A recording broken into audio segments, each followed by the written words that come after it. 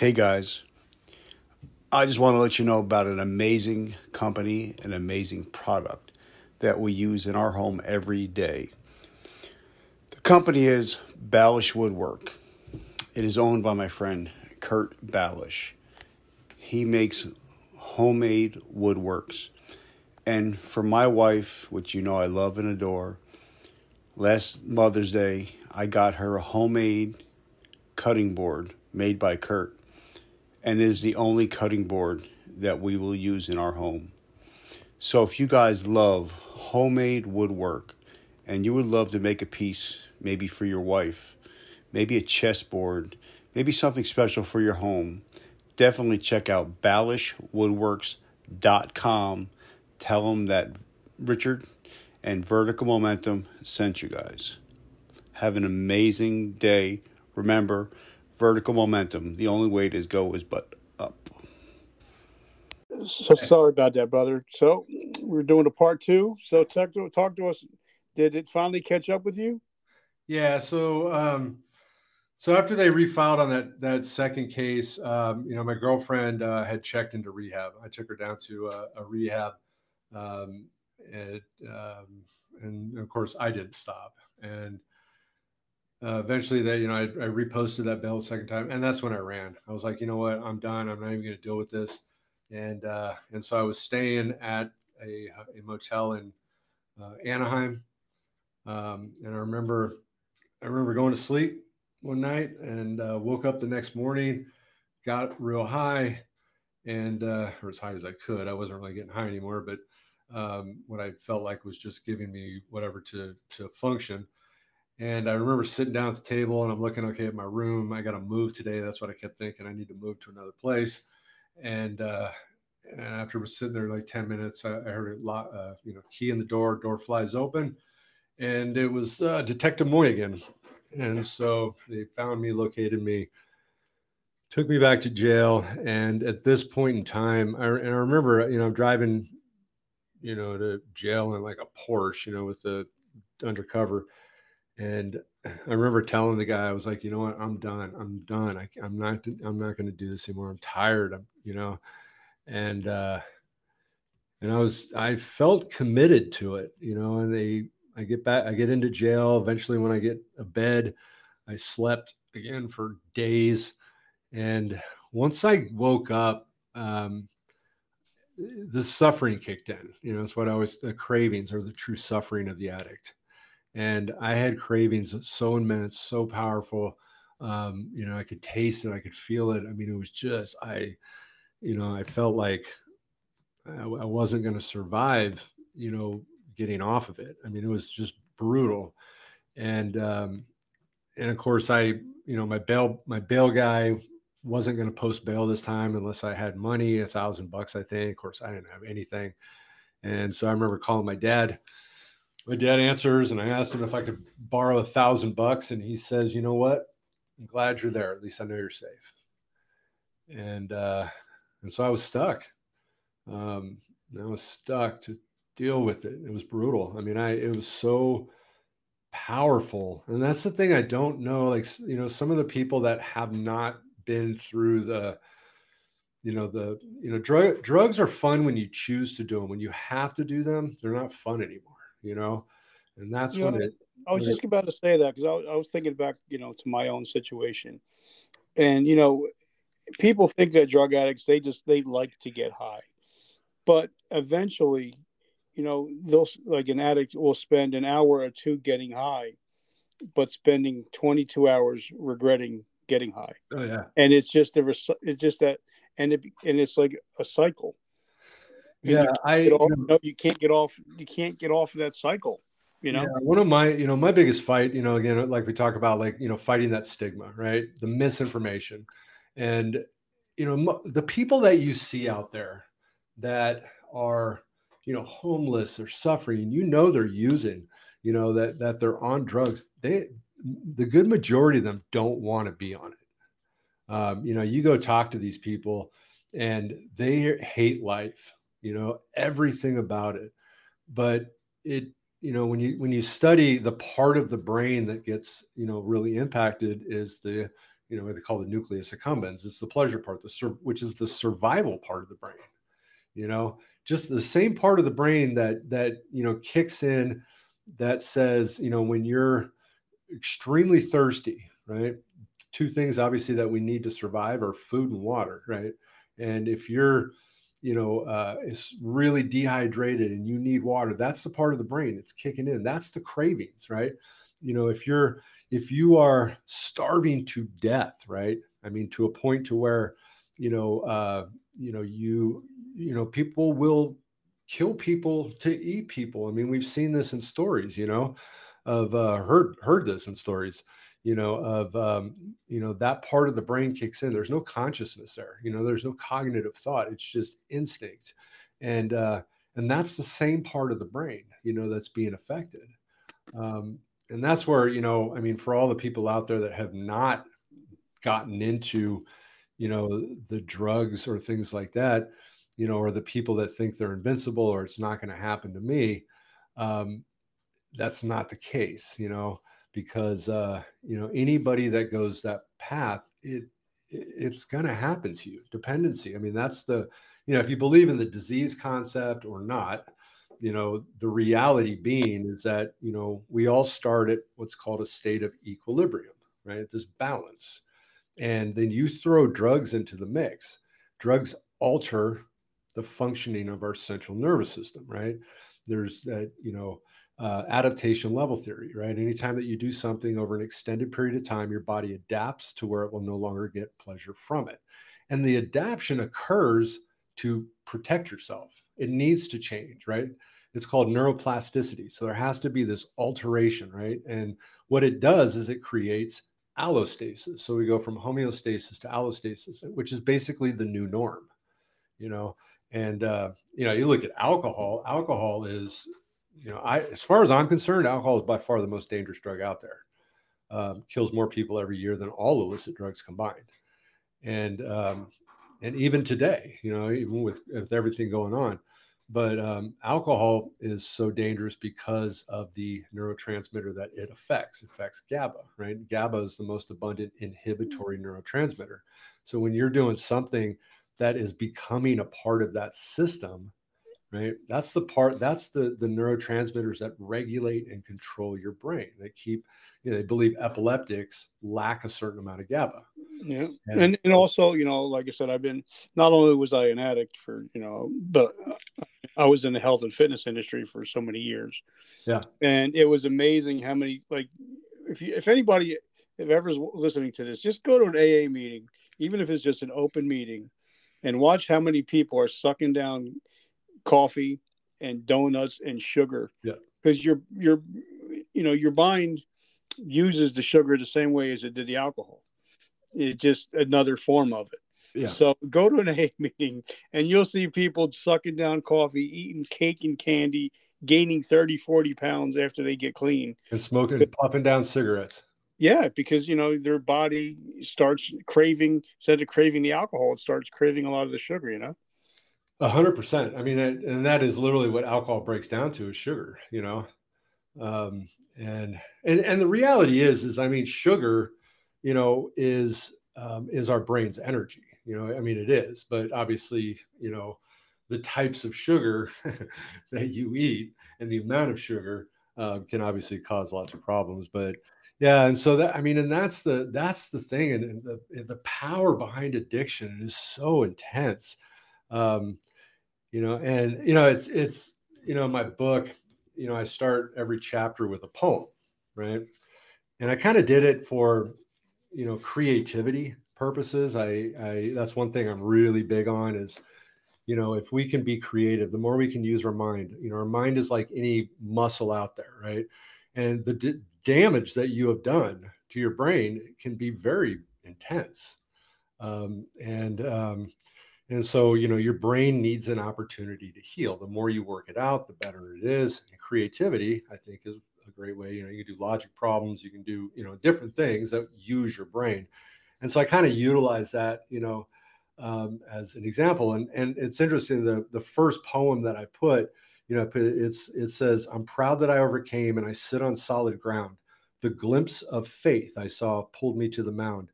Let me share my story since we are much the same. The first step towards your future is to stop and take the blame. And that was that, and that was the biggest part for me. I got. So talk to us, take us back to that jail cell and, your body, because people don't realize when you're addicted to a lot of drugs, even alcohol, your body goes through DTs, delirious tremens and all that good stuff. And so how long were you in that state? Not the state, but in the state of DTs? Well, yeah, meth doesn't create DTs. That's alcohol and stuff, Okay. But the, withdrawal, and a lot of people think like, oh yeah, withdrawal for meth or coke or things like that aren't that bad.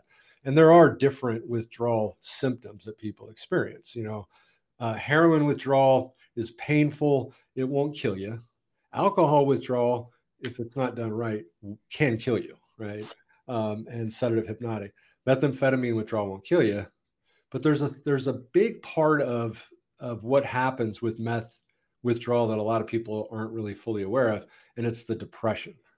Because of the neurotransmitters you're affecting, dopamine, epinephrine, which is your physical, like adrenaline, norepinephrine, which is mental energy, and serotonin. Serotonin is our emotional stability within our limbic system. When you have meth that is affecting that, and it gets to a point to where it requires the methamphetamine to stimulate the serotonin or to provide more of it, and you don't have that, it's you fall into a major depression. I mean, major depression, almost to a suicidal point where you see no hope, you see no light at the end of the tunnel.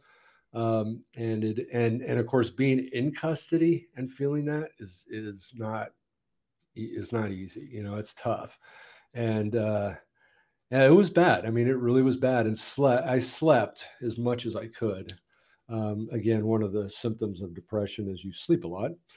And I tried to sleep, just as much as I could. Did you gain some serious weight while you were in jail? Yeah, I did. Well, I definitely gained quite a bit of weight. I probably gained maybe 40 pounds, but then I'm only still up to 170, right? Now I have a very fast metabolism. And so I've never been overweight, I think I hate you. Yeah, I do. It's really, I mean, I really do, and that's even the more dangerous part is you throw meth into that and my nutrition level just it goes away. But I've always had this, I mean, I think the heaviest I've ever been was 200 pounds. Right. And 6'4". I mean, that's, but normally for most of my life, or not, off of meth, anytime I was not using it, I usually sat around 190, Now, did you did you have to go to court reporting meetings, or did you go while you were in jail just to do something? To AA meetings or 12-step meetings? Yep. Yeah, no, at first, I've been to 12-step meetings all throughout my life, periodically, in and out, types of thing, because, I'd be forced to, again, starting at 16. And so I really knew the 12-step program, but it was, and I was a full on, I was one of those like atheists, not like this whole second and third step, coming to believe that a power greater than myself can restore me to sanity, or making a decision to turn my will and my life over to the care of God, as I understand him. And I hated that word God, I hated that part. And, I know there's a lot of people out there that sort of are stuck on that concept too. I did go to 12-step meetings while I was in there, strictly just because I wanted to get out of my cell whenever I had an opportunity. And, but then I was also court ordered to 6 months of treatment when I got out of jail. So I had to do, and I got a miracle. But here's what's interesting. Okay. So when I got in there, and I eventually, probably maybe after a month and a half, 2 months, about 2 months of being in there, I decided that I got to a place to where, okay, the cravings were not, beating me up anymore. They were still there, but they weren't, they were a little more manageable. I decided that I wanted to change. I was like, I don't want to do this anymore. I want a different life. I don't want to get out of here and do what I always did when I got out of custody. And so I decided that I was going to change. And one of the things that I came up with was I need to figure out this whole God thing. And so I put in a request to see a pastor. And maybe, I don't know, maybe a week later, they finally send me over, and they didn't have a pastor, but they had a priest. And so I get in with this priest, and I still remember this conversation so well. I remember, and literally I look at him and I say, you know what? I don't know, why can't I believe in God? I said, I don't believe in God. And I said, I don't know why I can't. I see all these people out here that have this blind faith, right? They have this faith in something. Why can't I have that? Right? And he looks at me and he goes, maybe you're asking the wrong question. Right? And I was thinking, okay. And he kind of continued on with something. And I was like, what is the right question? And he says, exactly. I'm thinking, like, what's this guy talking about? Right. And so he then looks at me and he goes, all right, here's what we're going to do. Right. Is I want you to pray with me. All I want you to do is just think what I'm saying, as if you're, stating what it is that I'm saying. And so he starts on and he goes, God, I don't believe in you, but if you are there, help me find you. Right. And I thought, wow, actually, that was cool. Right. That's kind of exactly what I wanted to say, probably. And so, he kind of talked about, that God will be the one that will show you.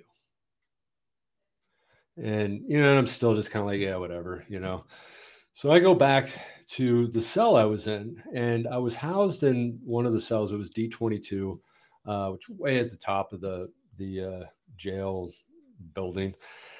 And this was a cell that literally every night there were fights. The deputies come running in, they'd be shooting those tear gas balls in the cell. It was one of those 60-man dorms. And I hated, it was brutal. I'm trying to sleep and I'd literally wake up almost every night. My eyes are just burning because of that tear gas. And so we have that. And the next day they moved me, right? So they moved me to another cell, or another mod in there, and it was C11. And this was a little bit further down, and this ended up being a workers' tank. And so they ended up putting me in a job at the library. And so I go there. We're kind of you pull out like all the crap out of newspapers, and you take them all to the different mods and deliver newspapers, and you kind of can bring books around, for people. And I had an opportunity to obviously take books that I needed. And so I actually grabbed the Bible, which was, for me, was very interesting. And the one, and, I didn't see that bright light, burning bush, any of that kind of stuff. But probably one of the biggest things that happened first was I actually had a really intense interest in learning about it, which was something that I'd never cared about before. And all of a sudden I have an interest. And so I got the Bible, and throughout my jail time, I read the entire Bible front to back. Now, how long were you in jail? 28. How old? How long were you in jail? Oh, how long? I was in almost a year. So now I was looking at 15 years. And you got a year? Yeah. So then that was another, I define as a miracle, right? Because I was still going to court when I'd met this priest, and, he made this prayer, and so we go back. So the DA had cut the 15 down to 7. That's what he wanted to give me. It was 7 years. And then we went to court one day, and my attorney says, hey, check this out. So I've talked to the DA and I've talked to the judge, and they'll agree to 3 years in prison. Right. And so and I was like, cool. I'm like, good. I'll sign on it. County really sucks. Getting into the state is much better because you got, more room. You go outside more often. And so I was good. I was ready to sign on 3 years. And so we go into court and he says, you know what? Hey, let me go try one more time. I'm going to go talk to the DA and the judge. And so he goes back there and, he's gone maybe 20 minutes, and then he comes walking out. He's got this huge smile on his face, right? And I was thinking, like, man, something good's happened. And so he comes up to me and he goes, check us out, right? And actually, technically, they signed me to. He goes, we can get you 9 months in county. And I ended up signing on a little more time in lieu of some fees and fines because I had a ton of those, so I could actually do jail time in lieu of some of those. So I did sign a little bit more on the 9, but 9 months, 6 months in a rehab, 3 years probation. Now, the only way the DA would agree to it was I did have to sign on a 7-year prison term, right? And the prison term was stayed. So they call it like an ESS, an executed suspended sentence. So I'm signing to 7 years in prison. And I don't have to do it as long as I stay out of trouble. So if you screw up again, you're going for 7 years. Yep. And technically it's just an automatic because I'm actually signing to it. So it would literally, I'd go back in front of the judge. They'd say, all right, we're going to institute your sentence, and they'd send me upstate, So I had that, definitely had that. But that to me was a miracle. I mean, it really was, because with everything that I got busted with, it's a miracle. So now, talk about, a lot of people, when they get out of prison or get out of rehab, they go back, like in the program, they talk about you have to start staying away from people, places, and things. Mm-hmm. So what did you have to do when you got out, when you had to realize, well, because they say if you hang out long enough in a barbershop, you're going to get a haircut. So what did you do so you didn't go back to people, places, and things?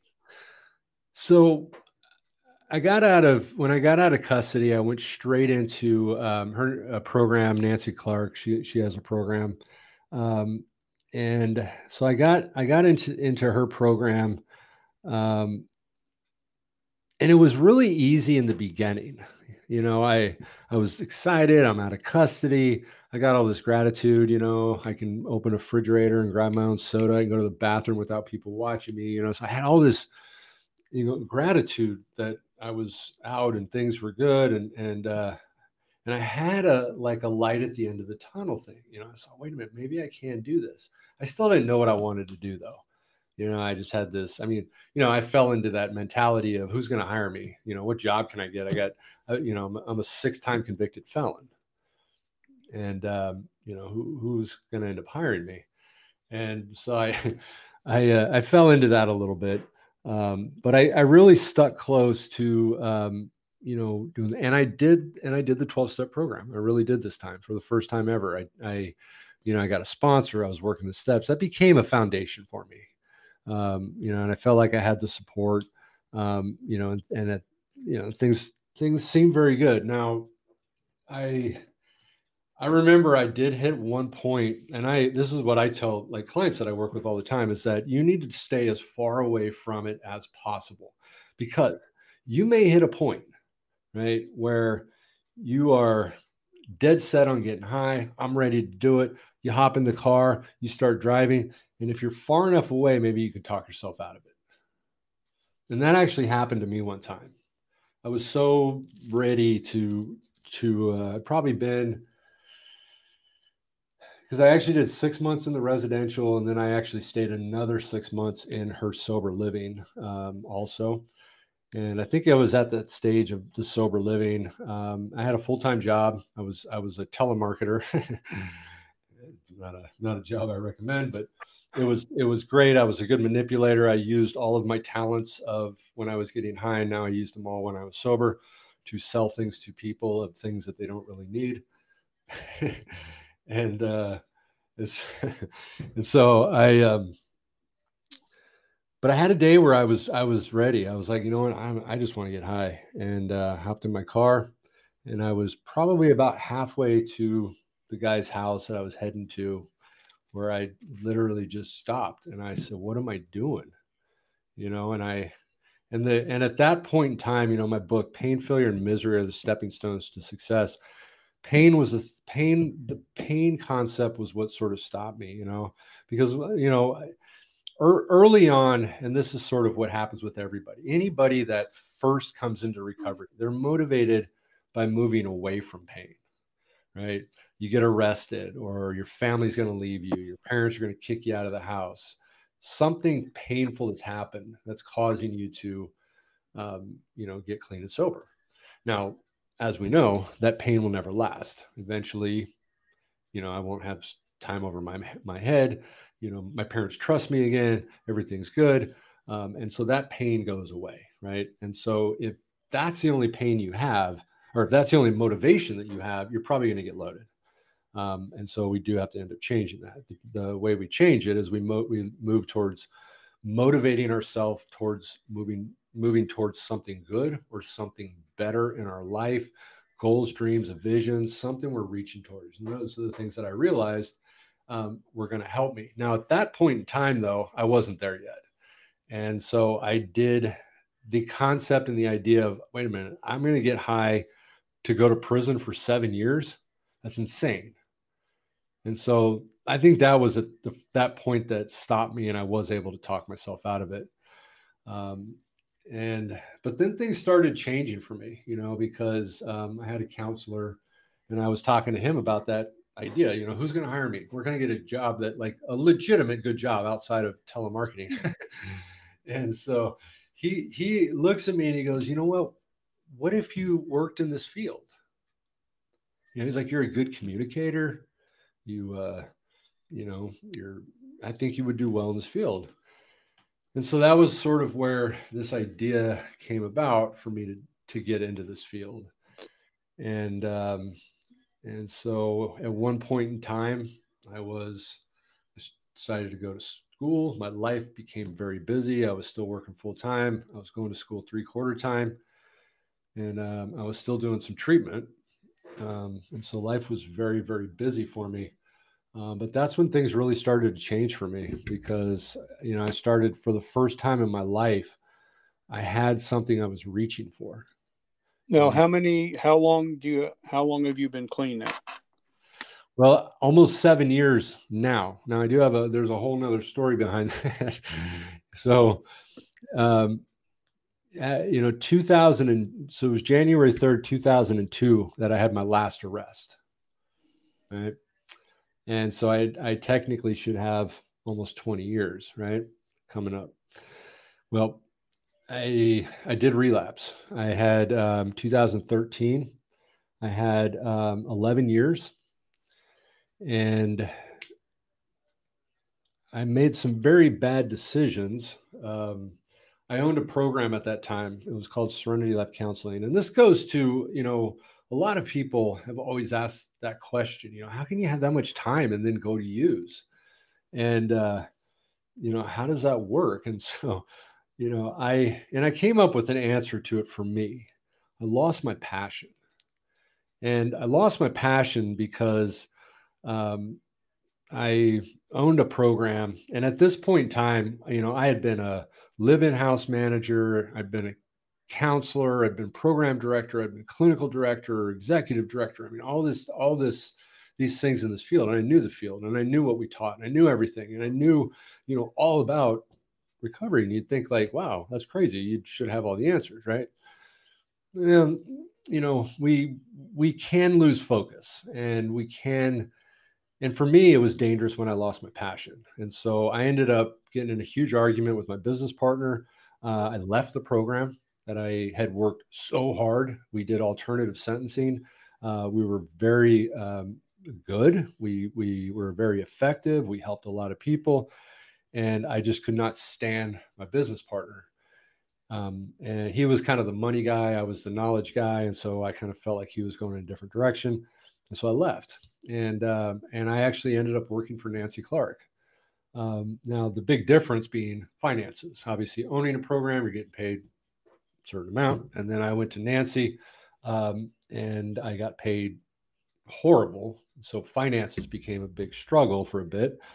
Um, and I just lost my passion, and I kept thinking like, damn, I need to make some money. How can I make some money? Of course, my mind instantly goes, why don't you sell dope, right? Make some money. And and we uh, and we tried an alternative. I talked to my girlfriend, who is actually my wife now, but I talked to my girlfriend about what we have an extra room. What if we rented out this room to somebody and they could, they could, pay a portion of our rent? And so we decided to do that. It was somebody that she knew, and but she also knew this guy used to have a meth problem. And so I had a meeting with him. I was very firm. I said, hey, you know what I do.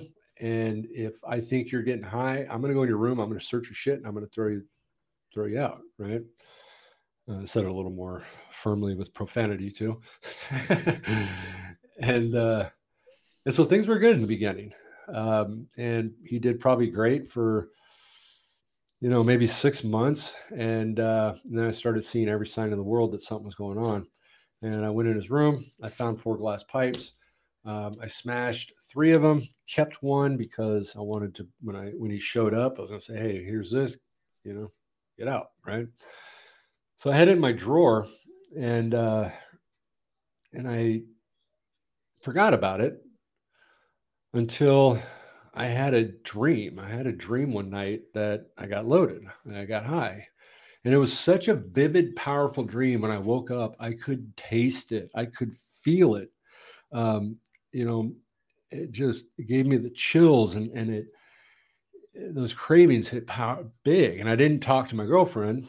She went to work, and I sat there and I just pondered it. I thought, man, I got a pipe sitting right here in the drawer. And I battled with myself for like 30 minutes before I decided to hit it. I mean, it was the craziest thing. I'm walking back and forth. I call it Beelzebub and benefactor. The battle between good and evil within us all. And it literally, hey, wait a minute, you can do one hit. There's no way I can do a hit.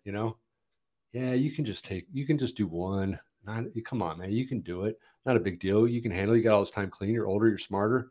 Then my other side's going, dude, that's crazy. I mean, and I kind of went on this for like 30 minutes, and then just decided, you know what, I'm gonna take a hit, and that's when. Then you're off to the races. Yep. And again, prior to that hit, I have integrity. I will never steal from you. I will be honest with you. I will do anything to help you. I'll take the shirt off my back to, if you need it. I mean, I will do anything for you. And I take that one hit. I will rob from you. I will steal from you, and I will do anything that I need to do. I don't care about you anymore. And again, Dr. Jekyll and Mr. Hyde. I mean, it is literally that, Now, how long did it take you to get out of this slump? I was 6 months, which was a miracle. And this was actually the first time I got clean and sober without getting arrested. And I even still think back that, you can almost ask like, well, how did you do it? And I don't have a great answer to it. Because I was so high. I was, my long story. I'm not going to tell the story about my girlfriend because that's her story to tell. But, she was moving basically, and so, she was like, I'm done with this because I disappear. I'm off living in motels and just doing whatever I'm doing. She's freaking out. She thinks I'm going to die. And so she kind of does the Al-Anon concept of detachment. And it's like, I'm going to move. Right. And there was something in me. I mean, I loved her. But again, how much do you love somebody when you're in that state of mind of dependency? How much love can your, I did a podcast recently, and I was really pondering this idea, right? That, we talk about feelings, right? Is love a feeling? Well, it can't be a feeling, right? Or an emotion, because those come and go, they change, right? And so is love that, do you have that ability so easily to remove that? I think there's something more to it, right? And they did some scans. This to me was very interesting, but they did some scans and actually found that the that emotion, or it's more of a drive, right? And they actually found through scans that that part of the brain actually comes from the brainstem, right, or near further back in the brain, which is interesting because that's the same part of the brain where breathing, involuntary functions come from, right? So this may be why, people do some of the craziest, oddest things for love, right? Because love brings about other feelings, right? There's jealousy, rage, anger, all these things within love, right? But that love isn't so easy to get rid of. So it can't be as simple as that. Yep. Does that make sense? Oh, it makes sense to me. So now talk to us about, what you're doing today, and talk to us about your brand new book. Oh, my brand new book. Yeah. Yeah. So I am a teacher at a school, private school or nonprofit, New Creation College in Rancho Cucamonga in California. And I teach people that are working to become substance abuse counselors. This is exciting to me because there's a lot of incompetent counselors out there. And I've seen this all throughout the years. And to have the opportunity to be able to teach people and to help open up people's minds is very important. And so this is very exciting. So it's a very condensed program. It's 6 months, and we go through a lot of information within that 6 months. And so that's one thing I do. I also am a counselor. I do help out a little bit down there with a couple of groups for their outpatient, which is also a lot of fun to me. I like to stay connected with that. And then I do a podcast called High While Clean. I love it. And it was an honor to be able to hang out with you. I think it's one of the, like I said, it's my top 3 podcasts that I listen to every episode that's available. Yeah, High While Clean. I love it because it's something that really came to me, with clients. Clients are like, "Oh, life's gonna suck. Life's gonna be boring," and I always thought, like, why? It dawned on me. This was way back, but it kind of dawned on me that, wait a minute, highness doesn't come from drugs. Highness comes from us. All drugs do is they manipulate our chemicals.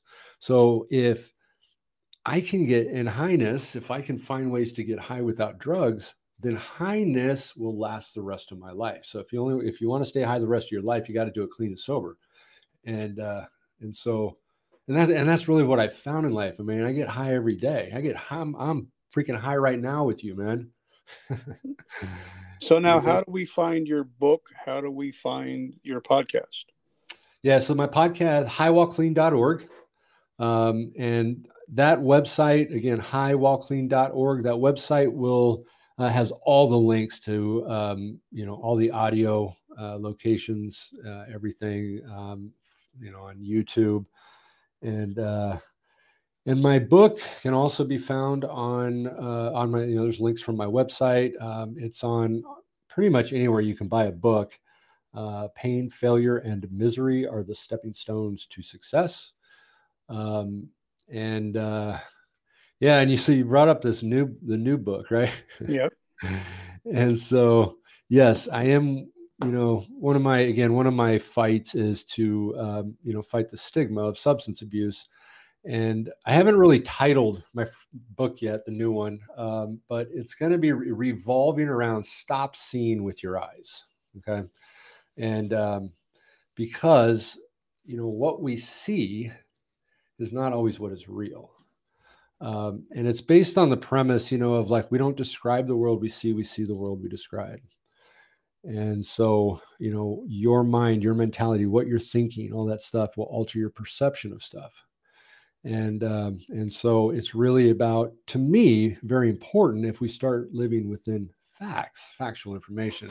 And it's really interesting how I'm going with the book, because you know, I really thought heavily on this. Here's an example. Like, you see a homeless person on the street, right?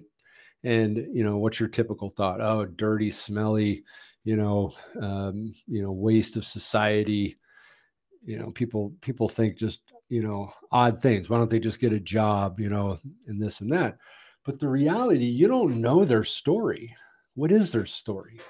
And that's something that I think people don't really think about. They got a story and we don't know what it is. Yep. And, everybody has a story, and that's why I think I love why I do what I do, because everybody has a story, and I believe everybody's story needs to be told. Mm-hmm. Yeah. Yep. So now, 100%. People have, and that's what I love about my podcast. I loved having you on there. I've had some great guests on there, and then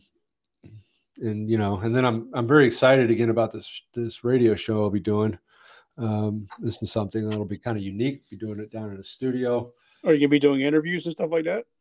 Well, it's so I got a co-host, Paxton Dickerson. You know him? I've heard the name. Yeah, he could be good on your show too. He's a great guy. He's got a great story.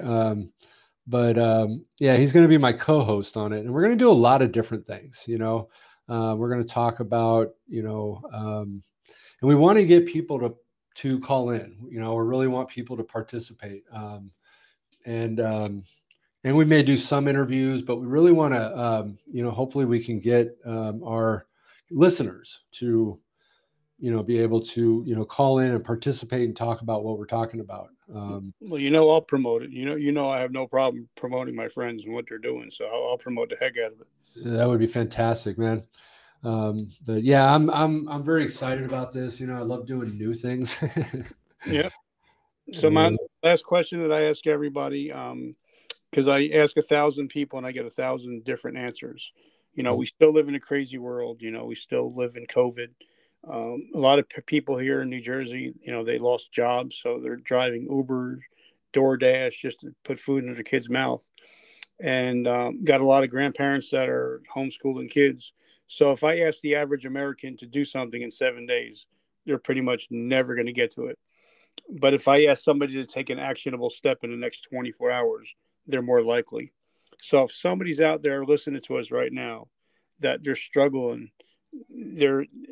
they can't get rid of the obsession, what is something they can do in the next 24 hours to start to get the help and to live the life that God has for them?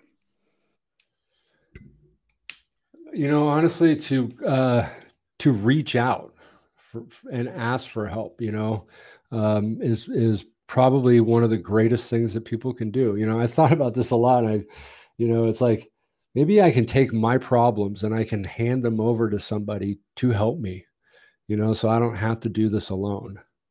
And I think that's really the key to this, is that, and this is really why for me, and I know you feel this way too, the coolest thing about what we do is, we're creating networks, we're working to show the world that the problems that you have are not unique. That the problems you have, people have gone through also. And everybody that comes on my show, is always, and you as well, is putting your hand out and saying, hey, if you have a problem, contact me, please contact me, just talk, and we always tell people too, they're like, I'm ready to get loaded, and wait, just before you do that, let's have a conversation. Let's talk. You can still get loaded, but let's just talk about it first, and it does take courage, you guys, anybody can find you can even find my number, 909-973-7273. I'm always available. Well, you may call it 3 a.m. I may not answer, but for the most part, I'm always available. My email address is emccoy, EMCCOY @highwallclean.org, or I also have a recovery ecosystem at gmail.com. You can find me, on Facebook, and I know some people that maybe nervous or scared to reach out, or just do it through writing. Sometimes it's easier for people just to type something first. And, but, I'm definitely here. If people need help and just need to talk, I'm here for you. I love it, brother. Thank you so much for coming on. Guys, if you've got anything out of this, please leave a comment for Eric on our on iTunes or Spotify. Share this with somebody because, what we do it's all free.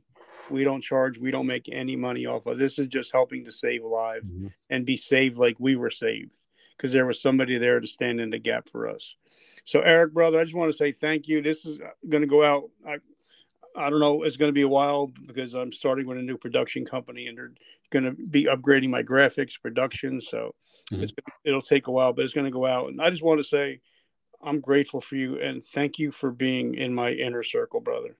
You too, man. I really, you got such a great story too, and I really appreciate, what you do. And I love the fact that, you say too, that, and again, I don't get paid for doing this stuff, it's, it's just something that I want to, give to people. Again, if we can just help one, then it's been worth it. And what do they say in the program that we cannot keep what we cannot freely give away? Nope, absolutely. All right. I love you, brother. Have an amazing week. Love you too, man. All right. Take care. Stay high, brother. Absolutely. You too, man. Guys, this is going to be a fun episode. This gentleman that we're going to talk to, I've admired from afar for a long time. And then we finally got together on his podcast, High While Clean. Had such a great time. I had to have him on here. You guys are going to love this guy. He's an author. He's a game changer. He's a thought leader. My brother, Eric McCoy. What's up, my brother? How you doing, man? You know what? Life is so good. If life was any better, I would be twins. Yeah, things are great, man. I feel the same. So what's going on? What's new? Honestly, I'm, doing a lot of the same stuff, doing my podcast, but I actually got something really cool is, I'm going to be starting a show on LA Talk Radio, which is an internet radio, week from Thursday. It'll be every Saturday or every Thursday night at 7 p.m. Pacific Standard Time. Yeah. I'm excited, bro. I can't wait. Yeah. It's going to be a lot of fun. That's amazing. So a lot of people don't know you. Like I said, your podcast is in my top 3 podcasts that I listen to. Every episode comes out. You're in my top 3. That's how much I love it and I enjoy it. Because, I have a passion for recovery and people coming back from different stuff. So tell us a little bit about you. Where are you from? Where were you raised? And what kind of little boy was little Eric? Well, I was born in Montebello, Southern California. And, we moved a lot. I think that was kind of a big factor for me because friends seemed to just come and go, and that was sort of you get a lot of friends. And then my dad's up and moving. We moved to Northern California when I was in 4th grade. We stayed there a year. Then we moved to Pennsylvania. We were in Pennsylvania a year and a half. Then we moved back to Northern California. And then we stayed there until my sophomore year. Then we moved back to Southern California. So, friends came and went. I didn't really have a lot of faith that, the people that, I got close to. And so I kind of stopped getting close to people. So now, what was the family dynamic like? It was one of those where, my mom was a stay-at-home mom, and so she was around all the time. And my dad was very busy. I mean, we didn't live poor. My dad was vice president of Bank of America. So it's not like we went without. But I never cared about any of that stuff. I always saw my dad as being, it was all about kind of materialism. And I never cared about any of that. All I wanted to do was feel good. I think I dealt with depression, not undiagnosed when I was a kid. And and I became a very troubled kid. I got arrested 4 times before I turned 18. The second time I had a case pending. I mean, it was bad. It all revolved around alcohol at that point. We'd get really, really drunk, and then we'd do something very stupid. And one of those was we broke into the high school I was at, and we trashed the place. And so I got kind of ratted out on that, and I got arrested.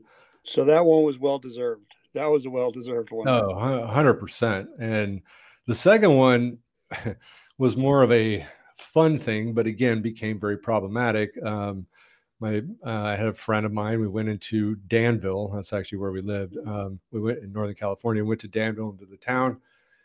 And there was a area that was in construction. We decided to hotwire one of the tractors and drove around and kind of jumped things. And then I was like, oh man, here's another tractor over here. Why don't we have wars with it? And so I actually, we created so much commotion that I hopped off the tractor. I was walking down to the other one, and a police drives right by me. I ran into the library. I saw them, kind of put him in the back of the car, and came to realize that they were just driving around looking for me. And so they ended up catching me.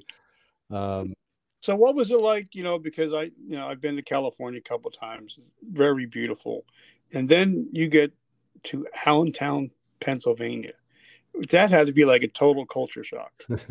Oh, major. It was so different.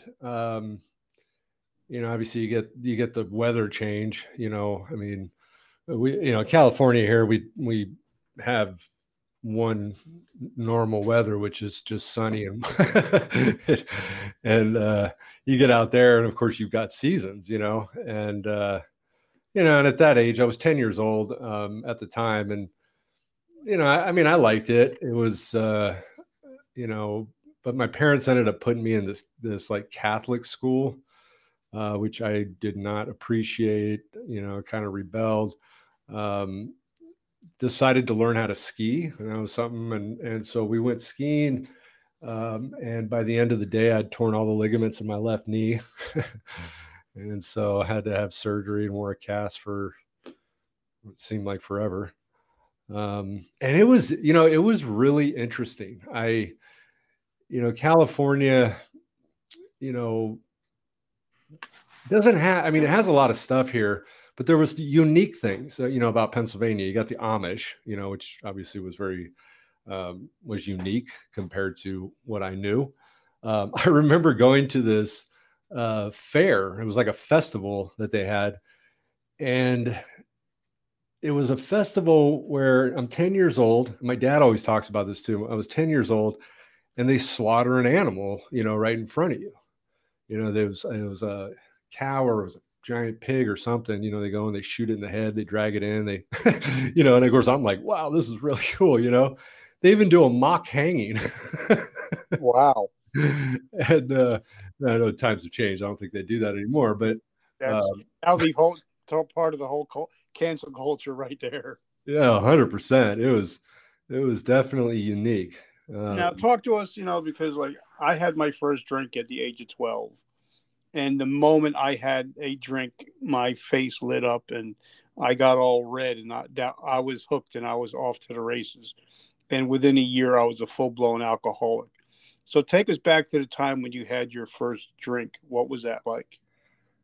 Oh, it was horrific. A friend of mine, we decided, hey, let's try some booze. And so, my parents never really dealt with any kind of alcohol or drug problems at all, but they had, like a little bar, and they had, alcohol in it. And so I grabbed a bottle of vodka, and took it to my friend's house. And I remember pouring it, I probably poured like, half a cup or something, and I just downed it. Right. And I kind of felt like a little warm, but I didn't really feel what I was looking for. And so I did it again. And I we got done, and I remember I was at a Christian high school in Northern California, and I remember walking over to the school. Oh, I felt great, nice buzz. And then we get to the classroom, and I went in, we sit. And of course, the first thing we do in class, in our first class, is they do a prayer, and I remember like sitting down, and my prayer was so different. It was literally like one of those, please God. I felt so bad at that point in time. And it was more of like, please God, I'll never do this again. If you, you know, and, uh, and my teacher looks at me, and I was literally just pure white. And I ran out of the room and just puked everywhere, and they sent me home. But they had no idea I drank. So I didn't really get busted. They just sent me home thinking I was sick, which I was, but it was a different kind of sick than they were thinking. Now, as you became an adult, was it something that you hid, or was it something that was just, it is what it is, and I'm going to party like a rock star like I did? Well, it was, for me, when I hit, I ran away a couple of times. And when I was literally at probably on my 18th birthday, I took off, went and stayed at these people's house, kind of friends of mine's house. And then I had an experience that literally changed everything for me. We went to a Grateful Dead concert, Oh and, God. and it was in Las Vegas. And so we literally packed up and went to Las Vegas. And I mean, I had the most amazing, it was fun. I mean, there was, of course, and what was ironic was the first Dead show I went to, I was clean and sober, because I went through my first rehab when I was 16. So after that second arrest, I was given the opportunity of 2 years in California Youth Authority, as juvenile prison, or go to 30 days in a rehab. And 30 days in rehab sounded better. So I went and did that. So I had a lot of experience in and out, relapsing numerous times, before I turned 18. But even that first Dead show I went to, I stayed clean. I didn't do anything. And there was the Dead shows actually had AA meetings. So they'd have an intermission, and there would be an AA meeting that people would have. And so there was obviously a group of people that were clean and sober. They were called war frats. That was what Jerry called people when he was clean and sober. He was a war frat. And so that first show I went to, that was the only show I think I'd ever been to after that, clean and sober. But it changed everything for me. I mean, I got so involved in that, literally I had no money in my pocket, bumming money at gas stations, eating food that we could gather at churches. As a church, especially back then, always had food. And so, you could go into a church, they'd give you food. We'd always end up in Cougar Hot Springs, Oregon, which there was like a hippie commune up there. And I got so involved in that. They'd have rainbow gatherings. Like I remember one in Shasta Mountains. And it's funny, I think about those days, and it was a lot of fun, you can obviously say that. And I wasn't really, during those days, I wasn't doing what became my drug of choice. Wasn't really drinking. A lot of LSD, a lot of hallucinogens, a lot of marijuana, at that point in time. And of course, you're doing those things and you don't think it's a problem. I mean, you can't really get addicted to LSD because it's such a minute amount that you're taking. But it could definitely blow your mind if you do it the wrong way with the wrong people. 100%. I mean, it definitely, of course I teach at a school, and so I teach all the, the possibilities of things that can happen, but oh yeah, 100%. I mean, and honestly, I've seen people lose their mind, and I don't know if they ever came back, because that was my drug of choice in the military. So, yeah. And the weird thing about when you're doing stuff like that is you can't get any more drunk. No matter how hard you try, once you're high on acid, you can't get any more plastered than you already are. Now, so, a lot of people, when you first start out, it's having a good time. And then it gets for some people, not everybody, because I can only talk about, myself. It can get much darker. Yeah. to where all of a sudden, it used to be on Friday nights, we're hanging out or talking with our friends, partying. And now it's Sunday night and we're sitting in our room in our apartment drinking by ourselves. The party stops, but we keep going. So what happened to you? What was your, as they say, your come to Jesus moment? Well, so methamphetamine, was ultimately became my drug of choice. That was my literal destroyer in life, and it's interesting when I think back. I wrote this book, Pain, Failure, and Misery are the Stepping Stones to Success, and there was a lot of it that was really challenging to write because of remembering time frames. When did this happen? When did this even happen first? And so through all of those years, after I turned 18, I mean, yes, I was doing the dead stuff, and then then there was a break, and I ended up in Chico, California. That's where alcohol became just the most insane, horrific thing for me. When I do things that give me pleasure and enjoyment, I can't do little. It's like, oh, this feels really good, so if I do more, it must feel better. And then, wow, damn, let's do even more, because you're going to feel better. And that was always the way I did it. And I think because we have that addictive personality. Yes. Like you're saying, wait a minute, if my car does 60, what can it do at 70? Right. Then 7, you're like, it's got to hit 90. Let's see what happens when it hits 90, and eventually you crash. Oh yeah. So alcohol was. I mean, I was literally in Chico when I was there. I don't even remember how long I was there, but literally drank every night. Chico was like the number 2 party school in the country, that Chico State University. Now, I was not going to Chico State. My brother was. And so, I mean, you could literally find a keg party in any apartment complex, any night of the week there. And I found them all, and I was just literally drunk all the time that I was literally awake. And so that was that premise. And then it got so bad there that I was like, okay, I got to go. I got to leave. And so I went back to Southern California. And then that's when I really got on meth. And when I do methamphetamine, everything changes about me. I kind of write about this in my book. I really try to describe it as best I can for people to understand that haven't been through it, because I put meth in my body and everything, my integrity, my goes away. I mean, everything about me goes away. I become a thief. I steal. I break into houses. I'm committing, insurance or committing credit card fraud, check fraud. Everything revolves around, I need to just make sure that I have money to get more. I can't really get a job because, obviously I got all these other things I got to do. You always have a lot to do, and so I had all these things to do, and that becomes my life. And then, and everything what ended up happening was, we met this couple one of the times up in Oregon. They'd never been to California. It was me and my best friend.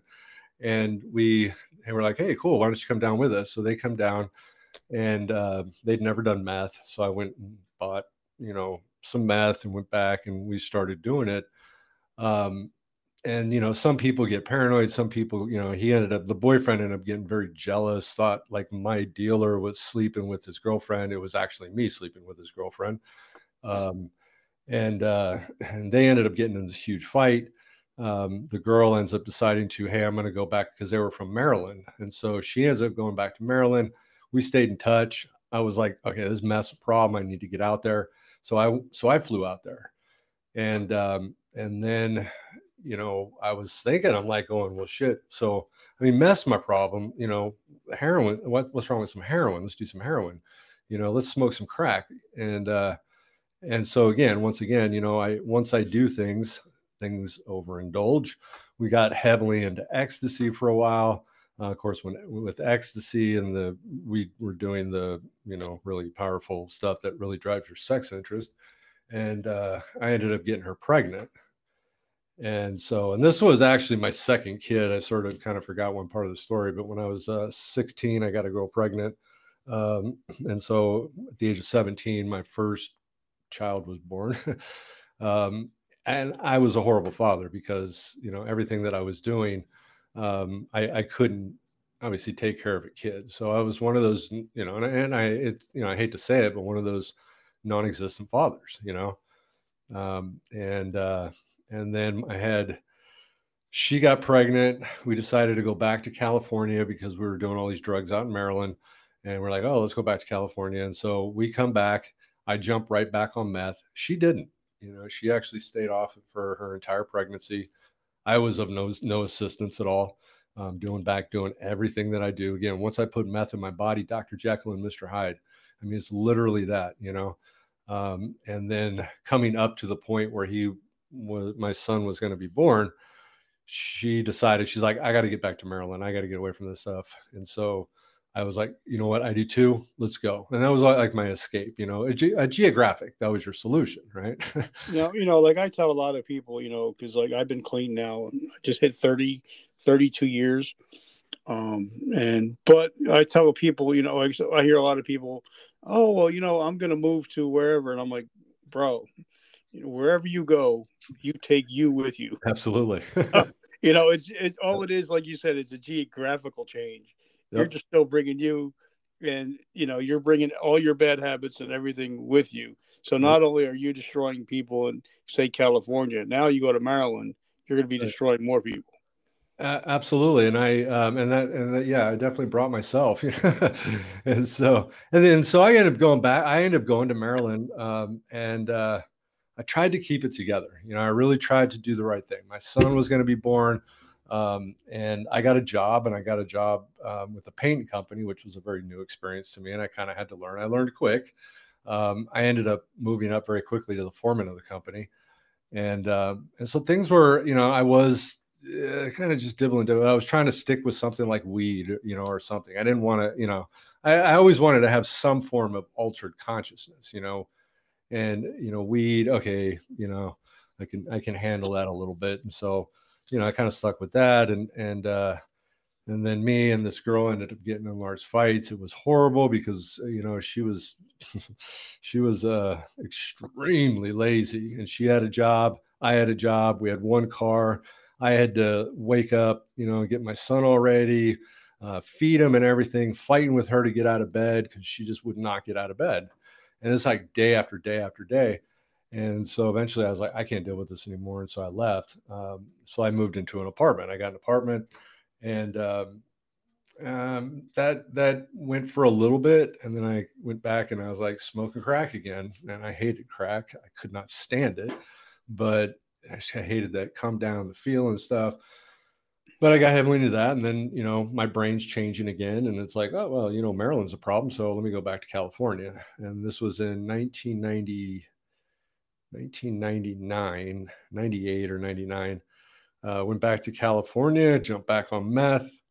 And I got a job this time at Kinko's Graveyard, perfect for a tweaker, right? And so I was doing that. And this girl that we were hanging out with, he was on probation. We actually had no idea she was on probation, but she was on probation. And one night she goes home and her probation officer shows up. They find drugs on her. They find, a bat under the bed. Her boyfriend's on parole. And so they both got violated. And so they ended up cutting some deal, I guess, that if they turn someone over, that they'll assist her. And so she basically told them that we were huge drug dealers and that we had a whole arsenal of weapons. I mean, it was absolutely insane. And so one day I was sitting in the apartment, loud bang on the door, Orange County Sheriff's, and I'm the only one in there, and my roommates weren't there. They had just left. And so, and I'm thinking like, sure, where's my dope? And I only had a tiny bit. So they ended up coming in. They literally did not find anything that the search warrant said they were going to find. We didn't have a single gun. And so they did find a little dope. We ended up getting a possession charge. And I ended up taking, California has this Prop 36. So I ended up taking that. And I literally went in front of the judge. I remember going in front of the judge and she's like, well, you have the opportunity to Prop 36. And I literally looked at her and I said, you know what? If you guys give me Prop 36, you might as well lock me up now because I'm high now. I said, I can't get off it. And so she tells me that, you know what, we'll come back in 30 days, find a rehab, get into rehab. And so I found a place, and I ended up doing 6 months in a rehab in lieu of that Prop 36. And now California has a 3 strikes and rule, you're out, right? well, that's for violent offenses. Okay. And so, yeah, and that was, you know, and again, going back to the whole, like, for me, the separation of substances, right? You know, that meth's my problem. What's wrong with drinking? There's nothing wrong with smoking weed. And I believe that. And so I, you know, when I'm in this 30-day residential part of the program, this guy shows up, he's got weed, we're rolling joints, we're smoking in residential, right? And again, I don't have a problem, but, you know, we're smoking this in the residential. He ends up getting busted. He gets thrown out. They didn't catch me.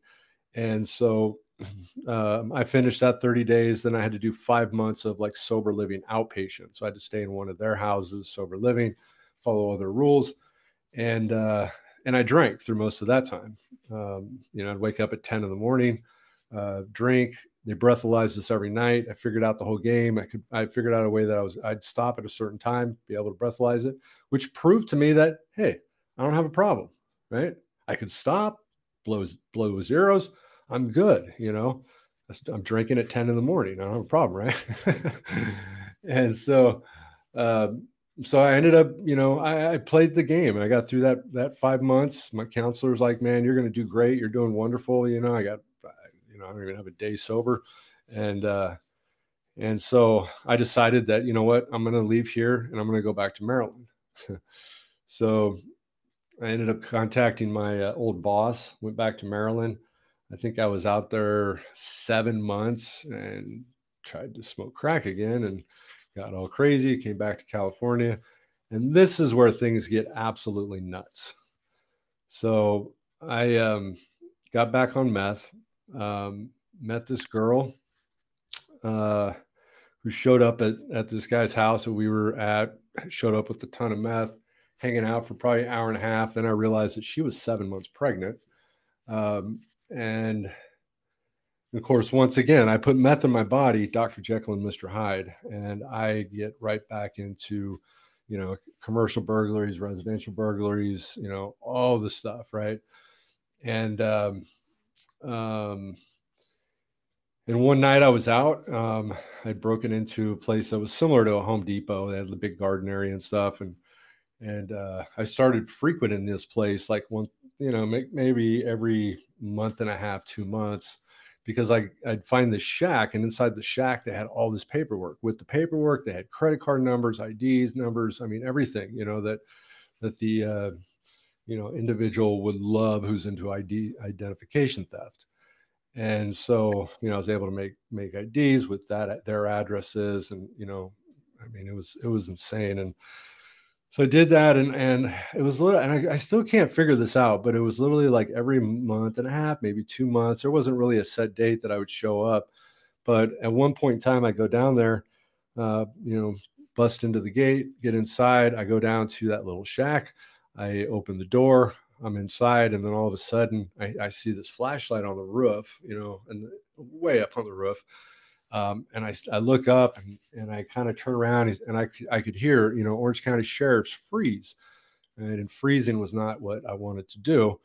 And so I ran, and you know, obviously if one sheriff's there, you know, the common sense would say there would be a bunch more, but common sense didn't really play into my head at the time. And so I come running out of it, and there's like 10, 12 sheriffs right there. And so I just lay down.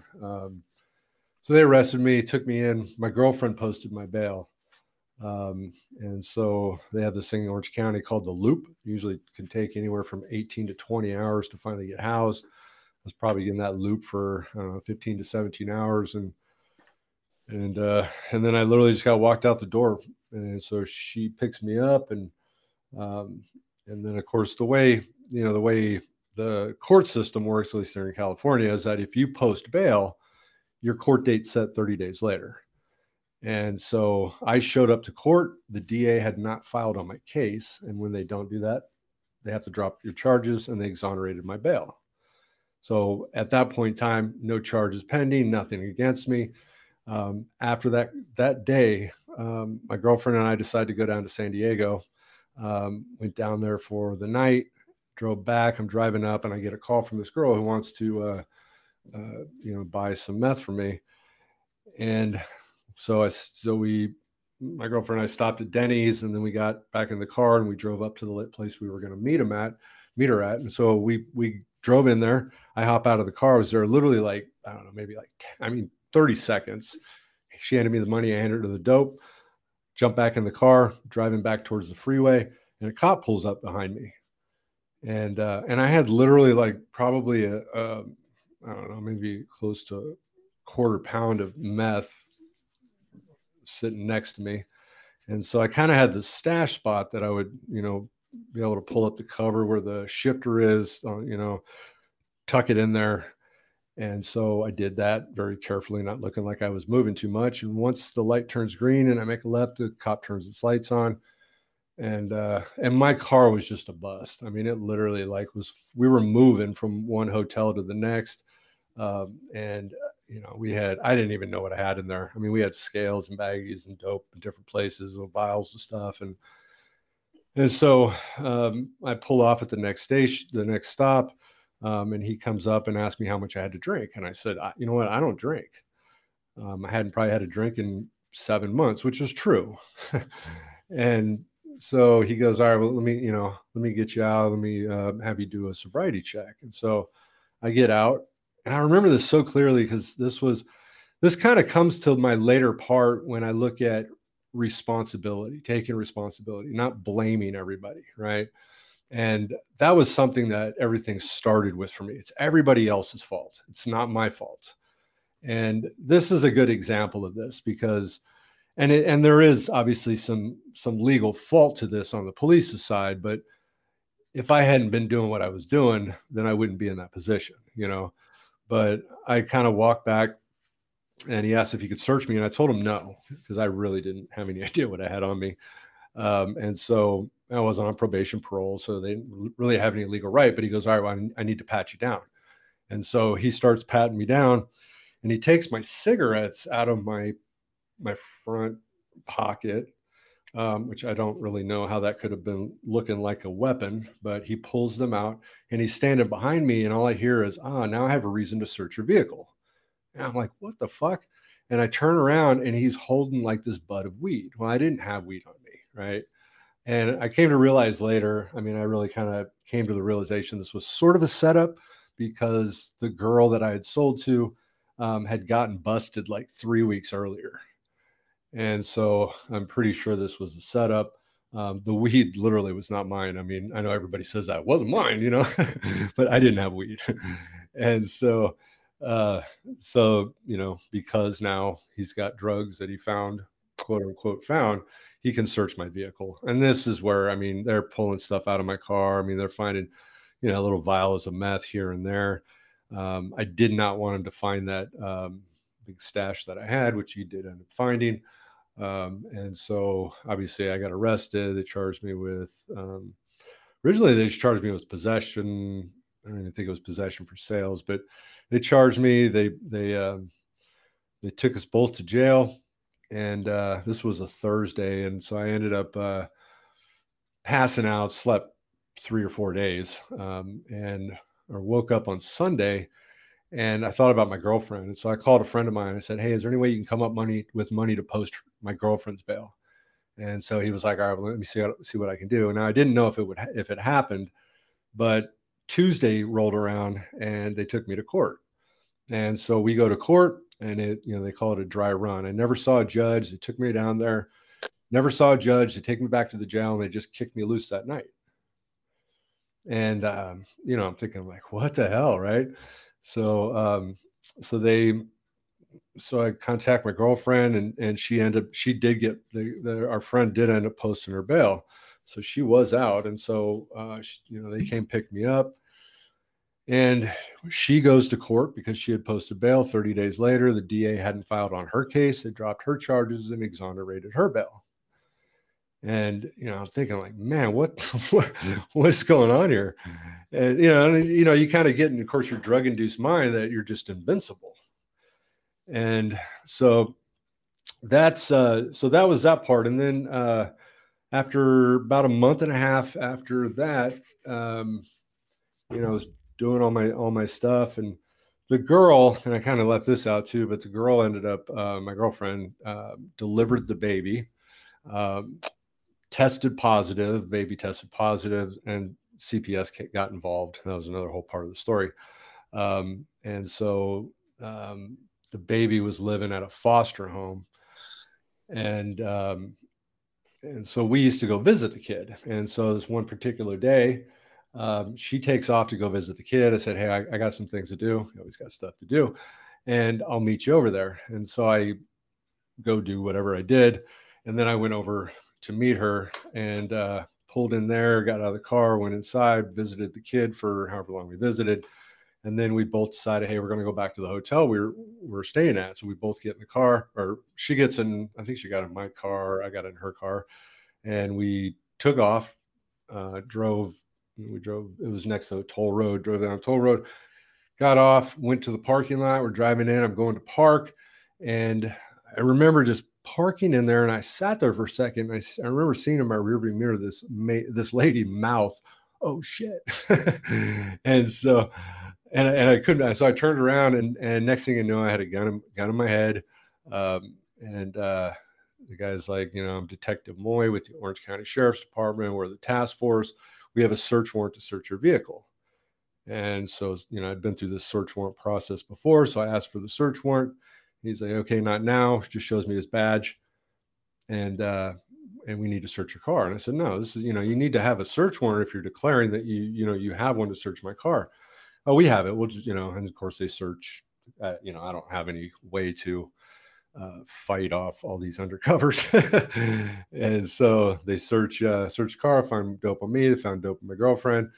Then they decided to search my room. They took my whole computer system. They took tons of my stuff in the room.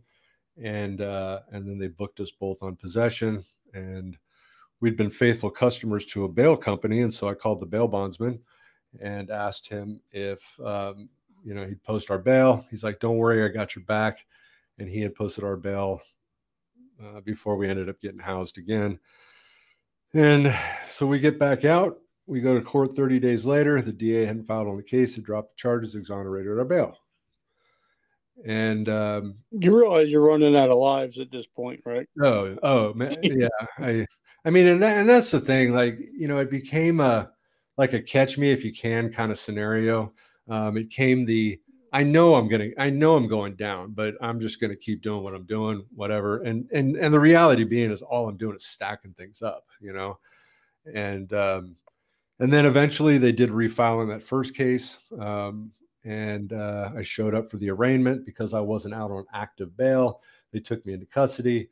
I contacted my bail guy, and he posted my bail before the bus left. And so then I kept going to those court cases. It's not actually really good when you have a judge that looks at you and says, "You're a danger to society." That's what he told me. And so, and I was, every time I'm in court, I'm high. I literally, meth was a part of my DNA, by this point, and I'm slamming it. I was slamming over an 8-ball a day. I weighed 130 pounds. I'm like 6'4", weighing 130 pounds. Damn. I was emaciated. You're like an AIDS victim. 100%. I mean, I couldn't eat, I was so like, I could take a bite of food and it just tastes like chalk, and I could hardly get anything down. And then they ended up refiling on my second case, which was the one in the car situation.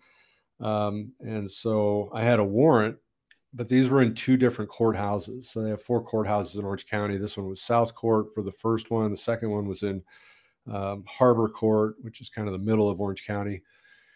And so they had a search warrant out of there. I actually went to court like 3 or 4 times before the judge that I was seeing in South Court picked up on the fact that I had that other warrant. I'd have somebody go with me every time, and I'd tell them, if they take me into custody, call this number, have them post my bail.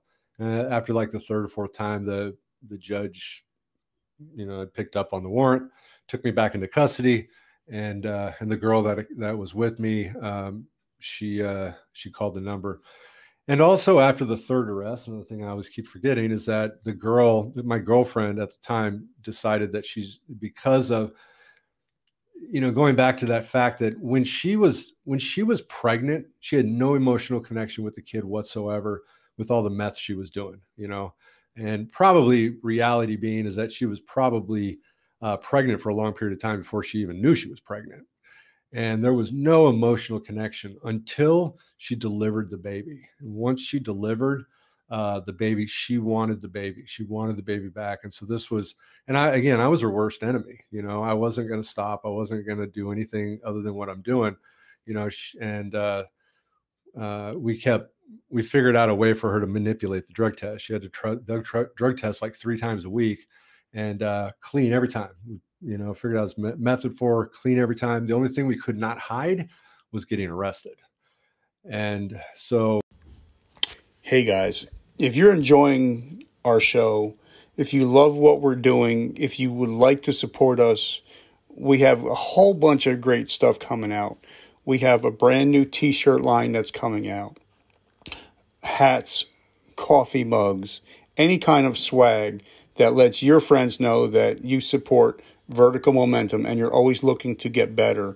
Also, we have our new coffee brand coming out. It's called Vertical Momentum Coffee. It's ass-kicking coffee, and it will get you moving in the morning. So guys, if you're interested, go to www.richardkaufman.net. Check us out. Leave us a note. Tell us what you'd like, and we'll actually send it to you. The new website is being built. So if you guys want to, our book is out there on Amazon. It's called A Hero's Journey from Darkness to Light. Definitely check it out. It talks about my story, but it also talks about how to survive depression, how to survive addiction. All right, guys, I love you. Thank you so much for always supporting our mission, which is to save lives.